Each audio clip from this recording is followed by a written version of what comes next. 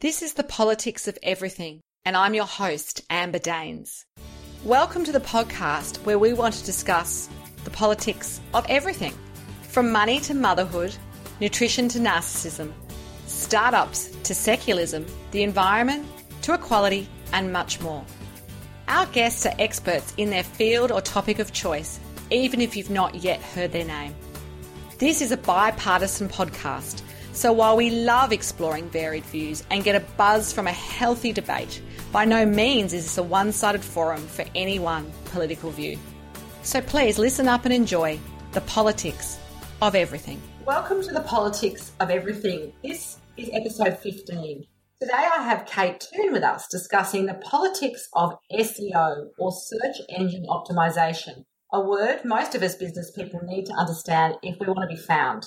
Kate is an exceptionally talented copywriter and a solopreneur who has learnt the art of the digital. She helps businesses and brands get ranked on page one in the magical digital landscape, and her website, Kate Toon Copywriter, showcases her personality and professional offerings, including copy and script writing, workshops, and her first copywriting conference, which she ran earlier this year. Kate also has a new book, Confessions of a Misfit Entrepreneur, and we can't wait to pick her brains on the SEO game and more. Welcome, Kate. Thank you for having me. I'm excited to be here. Look, I'd love to just find out, really, what is SEO about? Well, I think it's a word that often makes business people shudder because I think there's a lot of misinformation about how complex it is, whether it's some kind of dark art where you get some magic juju that you sprinkle over your website and miraculously it ranks. But in really simple terms, all it is about is making your website Google friendly. So if you sell piglet jumpers and you want to be at the top of the rankings when someone types in the words piglet jumpers, you've checked off all the things that Google wants you to ensure that your site comes up at the top of the rankings.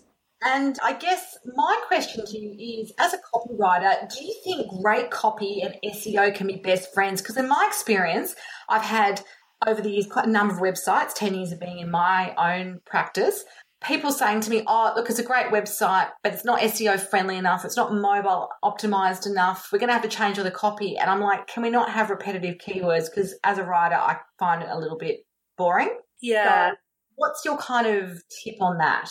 Well, it's a big old question, but I'll break it down into a couple of different parts. The first thing is, no amount of good copy on your website will help you overcome a technically unsound site. So if your site is slow, if it's not responsive, if it's buggy and Google can't crawl it well then you are kind of doomed from an SEO point of view, because you can write copy till you're blue in the face, but Google can't get to it. It can't crawl it, and therefore it can't index it. So technical SEO is really, really important. But when it comes to copywriting and writing copy for your site, look, I still do believe it's important to write around topics and include words which you think people are going to type into Google to find your content. But there never really was such a thing as keyword density and having the keyword in your copy a certain number of times. Google wants us to write naturally. It wants us to write engaging copy that our readers are going to enjoy. So you would never sacrifice great copy for SEO. You always think humans first and Google second. But I think the only thing I would say there is it's important to have a focus for the page. If you're writing about blue widgets, of course you're going to use the word blue widget, but just don't overdo it. Don't stuff it in. Okay, so it's not about repetition necessarily. No, and I mean, I think there's a Google algorithm update called Hummingbird, which was all about looking at user intent and getting better at understanding synonyms. So, if you've used the word blue widget several times and it's starting to sound a bit samey, well, then think of other words that are similar to blue widget but not quite the same. One page can rank for hundreds and hundreds of different keywords. So make your writing rich, get out your thesaurus and find out different ways of expressing the same thing. I love that. So going back into your own career, what were some of the early lessons you learned about, I guess, the business world and ultimately what success might look like for you? Well, I think, early on we're all just scrambling around trying to make some money, and I didn't have any particularly elevated goals and a big why. I didn't want to change the world. I just wanted to make enough money to pay my mortgage. So I think, the lessons I've learned aren't particularly, insightful, to be honest. Working very hard. I think a lot of people expect that this 4-hour work week dream is actually achievable. And it may be for some people, but only after a huge amount of hard work. And I think the other biggest lesson is just to really work on relationships with my clients, but also my customers, my visitors, wherever you interact with people. Just remember, it's a very small world and everybody knows everybody. So just really try your best as a customer and as a client to kind of treat people with respect. And I think it comes back to you in bucketfuls if you behave that way. I totally believe that too. And I think sometimes in my experience, the great leaders and mentors that I've had, they almost treat everyone with the same amount of respect. I totally agree. I think, we often get a little bit caught up in the celebrity of famous people, especially in our space, in the online space. There's some big gurus that we're all supposed to admire. But I have learned the most in my business, not from the gurus, but from my customers and from my peers. So, I think that's a great point. So I'm assuming you worked for other people before you went out on your own. I did, but I wasn't a good employee. Oh. No, I don't like doing what I'm told, which I like to sort of, I don't know. So I had lots of jobs. I worked in big advertising agencies like Ogilvy, and I worked in the UK, and I worked as a contractor in lots of digital agencies. And I got to the point where I was, the next step would have been to be a general manager and have a huge team under me. Maybe that corner office. Yeah, I would have got the corner office and I'd have been sobbing in it because I was miserable. I really didn't enjoy the whole corporate lifestyle, never really fitted in. So it was a huge relief for me when I was able to escape and start doing my own thing. So when did you actually go out on your own as a copywriter? And was there any particular point where you just went, this is the day that I become a freelancer?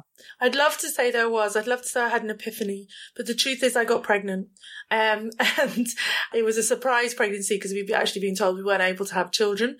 So I was, I was in a position where I was contracting. There was no maternity leave, obviously. So I just literally had to give up the job. And otherwise I would have, advertising's a hard life. It's long hours and lots expected of you when you have pitches on. And so I just gave it up and I was 5 months pregnant and I started my own business. Right. And how long have you been doing your own gig now? I think I'm in my 9th year. I measure it by how old my son is. So my son is coming up to 8. So I'm up to about 8.5 years, I think. Well done. So what are some of the big mistakes, if we think about small business owners, because a lot of people are small business owners, especially in the Australian landscape, what are some of the big mistakes that the small business owners make when it comes to, say, SEO? I think the biggest one I would say is thinking they can just throw money at it to resolve the problem, or that they can put their entire trust into some third-party supplier. So I have a course that I run, and out of the 250 or so people who've done it, most of the people come to me saying, either they've done nothing on SEO or they paid some company a huge amount of money to do their SEO. They never fully understood what they were doing and what they were paying for. They felt intimidated about asking questions, and they never got the results that they wanted. So I think that the biggest mistake I would say is putting your trust in others and not educating yourself just a little bit so that you can call people's bluff and make an informed decision. I had somebody on my course who'd spent 24 grand on SEO. And when we actually looked at what had been done, very little had been done. There was no links, pages weren't optimized, there were technical issues, $24,000 without really understanding what you're paying for. I think that's the biggest mistake. That's great to know, because I think sometimes we are very busy in our business, and part of us is told outsource and, make that problem go away. But it sounds like you do need to ask some questions before you hand over your hard-earned money. You do. And I mean, there's lots of stats thrown around, but there's a stat that says 80% of all purchase decisions start with a Google search. So why would you give what's possibly the biggest driver of traffic and revenue to your site to someone else without really understanding who they are, what they do, and if they can do what they say they can do? Absolutely. So thinking about content now, I mean, how valuable is video at the moment with SEO? Because it seems like copy's great, but a lot of my clients, big businesses and small businesses now have to present in video format. How is that going to work for SEO? Well, I think it works in so many different ways. If you take the approach that SEO is just part of your general marketing, which it is, well, then videos are great on so many levels. So the second biggest search engine in the world is YouTube. So obviously what you're doing is generating content that can rank in the second biggest search engine. But now with the blended results, you'll often find if you type in a particular keyword term, videos are pulled through into the first page of the search engine results as well. So you've got double whammy. You can also obviously share videos into Facebook and snippets on Instagram and Twitter. So it gives you a lot of repurposing opportunities. From an SEO point of view, it creates stickiness on sites. And generally, the longer people hang around on sites, the more likely they are to do the thing you want them to do, whether it's be to sign up to your newsletter or buy a product. But more than that, there's more. I love video. You can obviously get transcripts of your videos, and they will likely be keyword rich without you even having to think about optimization. So you can use them on your site as blog posts. And finally, I think one of the main things about video is obviously the awareness it creates of you, the person behind the brand. People buy from people, not from brands. So all those reasons, I think video is just awesome. I'm all about the video at the moment. Excellent. So, because obviously you do script writing as well, so you must get, do you find there's been an increase in demand for that in recent times? I have, but I think that the true joy of video is the unscripted. So when people just kind of go for it. So, larger companies who have budget can afford to get everything scripted. But as you know, in your career as well, like often the scripted responses sounds a bit stilted and the natural comes across a lot better. So I'm lucky. Yeah, I do get a fair few script writing jobs, but I think, to be honest, you don't need to pay a script writer. You can often just wing it and create something pretty amazing if you're a small business owner. Excellent. I think those barriers to entry have definitely lowered now with so many tools and things that allow you to, I guess, create content no matter what the format. Thinking a little bit about Google, you did mention, was it Hummingbird? I've never actually heard of that. See, I haven't asked the right questions with SEO. Does Google have some magic algorithm that we can all get into? Because obviously everyone likes the idea of being ranked number one on the first page of their search, whether they're searching blue widgets or copywriting or holidays with kids, whatever it might be. How do you keep ahead of what the algorithm is doing? Well, I think it's important to understand how search engines work. So they have a crawler, they have an index, and they have an algorithm. So they have a little bot that crawls out through your site that gathers information, and then that's put through the algorithm, and the algorithm then generates the search engine results page. And every time you type something in, that whole process happens in, less than a gazillionth of a second. But the algorithm itself is, it's a big bit of code. It's a big sum, basically, and we don't know that it's made up of around 200 different factors. And Google updates it regularly to improve it, generally to weed out the bad people, not to punish the good. So, we've had updates where it looked at people who are building dodgy links from Russian porn sites, and we've had algorithms that, penalize people who are writing really thin content and spinning it across sites. But generally the algorithm is pretty steady. It wants you to create content that loads quickly, that works on all devices, that's relevant, interesting, engaging, and that answers customers' queries. It sounds pretty obvious, but the truth is there is no magic solution. And anybody who tells you that there is probably a little bit dodgy. And the other thing to think about there in terms of ranking is, yes, we all want to be on the first page in the first 3 results, but we also have to think about, is that ranking actually going to generate conversions? I could get you to the top of the rankings for lots of different phrases, but no one would buy off the back of those phrases. So that's often what SEO companies will sort of sneak in. They'll say, yes, we can get you to the number 1 spot, but it's for a keyword that doesn't convert, because some keywords convert better than others. Excellent. So in terms of big business, they seem to have obviously more budget to spend. How do they do SEO differently or don't they? I don't think they do it differently. I think they just do more of it. So, for example, my husband is a small business owner. He's not interested in marketing at all. He wants to just run his business. He just doesn't have the time to write a blog post every week, or to be on Facebook posting several times a day, or to be building relationships with people that generate links, or to be writing press releases, or, it literally is the more hours and more time you can spend on SEO, of course, the better results you're going to get. They're not doing anything differently. They just have more people. And I think when you get to the very cutting edge level of SEO, so maybe you're a big bank like Commonwealth Bank here in Australia competing with, NAB Bank. Yes, there are some very advanced SEO techniques that they will be employing to outdo each other. But, in the small business world, we just don't need that level of SEO. It'd be great if we could have it and we could afford an advanced SEO person to do that for us.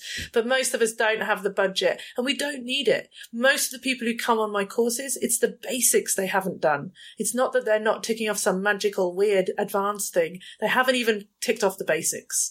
So that's where we should concentrate our efforts. Absolutely. So changing tack a little bit, your book, Confessions of a Misfit Entrepreneur, fantastic title, by the way. Thank you. Teach business people who maybe face some challenges through listening to your own stories? What was the purpose for you in the book? Well, I think my purpose initially was just to write a book because I'm a very big fan of books. But I think I'm somebody who doesn't put on a facade on social media or with my business. So when I have my highs, I celebrate them.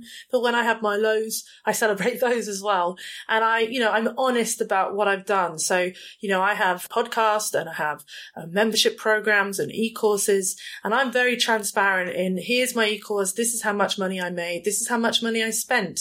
And these are the problems I had along the way. And here's the challenges and how I got over them. And I think by being transparent, it helps other people who have maybe got an e-course and they're thinking, well, why have I only got 3 people on it? Look at this person. They're doing amazingly well. To know the truth behind what I did to achieve the success that I had or not, because not everything I do works. Lots of things are horrible failures. I think it's just reassuring. It's like it takes away the pressure. There's an awful lot of pressure on us as business people to be good at everything, and we can't possibly be good at everything. And, a lot of people saying that they're earning these huge figures, but we don't know if it's true, and they're only working 2 hours a week. You have that sort of, I guess, that comparison thing where you're thinking, oh my gosh, they're turning over $500,000 a year working, like you say, 4 hours a day and, selling programs in their sleep and billions of people are signing up. But like you say, how do you know that that's true? You don't know that it's true. And I think some of the big names, it's clearly true because, you look at their general other stats and how many people are following them. I think it's the middle ground where it's people who are selling a program to make you successful following their program that made them successful. So obviously they have to say it was successful. Otherwise you wouldn't buy it. It's that one that I find a real struggle. Use this sales funnel program. You will make this much. Well, how do I know that you really did make this much? And I'm not saying that everyone's lying through their teeth, but when you look behind those figures, I've spoken to a lot of big entrepreneurs because I speak at events, and you look behind the figures and yes, they are turning over 7 figures, but they are spending, 600,000 of those 7 figures to make the 400,000. That's right. And I think that's what's missing. And I think some people, how they fund one business through another and, like you say, the speaking gigs and so forth, it's, those figures can be misleading. And I have heard something similar about those, rich lists, which we have in this country, ranking people of how much they're worth. I mean, a lot of it is, they're worth that on paper today, but what are their debts and what are and exactly. And you just don't know what's also behind that. Did they get money from their mum and dad? Do they have a rich partner that's supporting them? What pressures are on them? Do they have children? Do they have, you just don't know. So the reason I wrote the book was to kind of show behind the scenes of what I've done. And I'm not, turning over 7 figures every year. I turn over much less than that, but I have a very comfortable life. I only work, 30 or so hours a week max, and I can pick my son up from school every day and not work weekends. And I think that's what most people want to be. We don't all want to be millionaires. We just want to have a nice life and earn a decent amount of money, I think. Absolutely. So why do you call yourself a misfit entrepreneur? I think because I've never done any of the things you're supposed to do. So I don't have a business plan. I refuse to have a team, even though I could make a lot more money if I did employ people. I just don't want to be responsible for other people. I don't really want to be responsible for myself, let alone anybody else. Part of it. Exactly. I'm a bit scruffy. I'm not particularly glamorous. I don't wear suits. I work in my pajamas. So, I think, again, when I see entrepreneurs online, they're all doing TED Talks in shiny suits, looking glamorous. And, talking about the 7 steps to whatever. And I've never done any of those things, and I've still been successful. So again, the other message is kind of like, you don't have to follow someone else's path. You can get a bit of inspiration, but generally your own path is usually the best one to tread. Oh, I totally agree with that.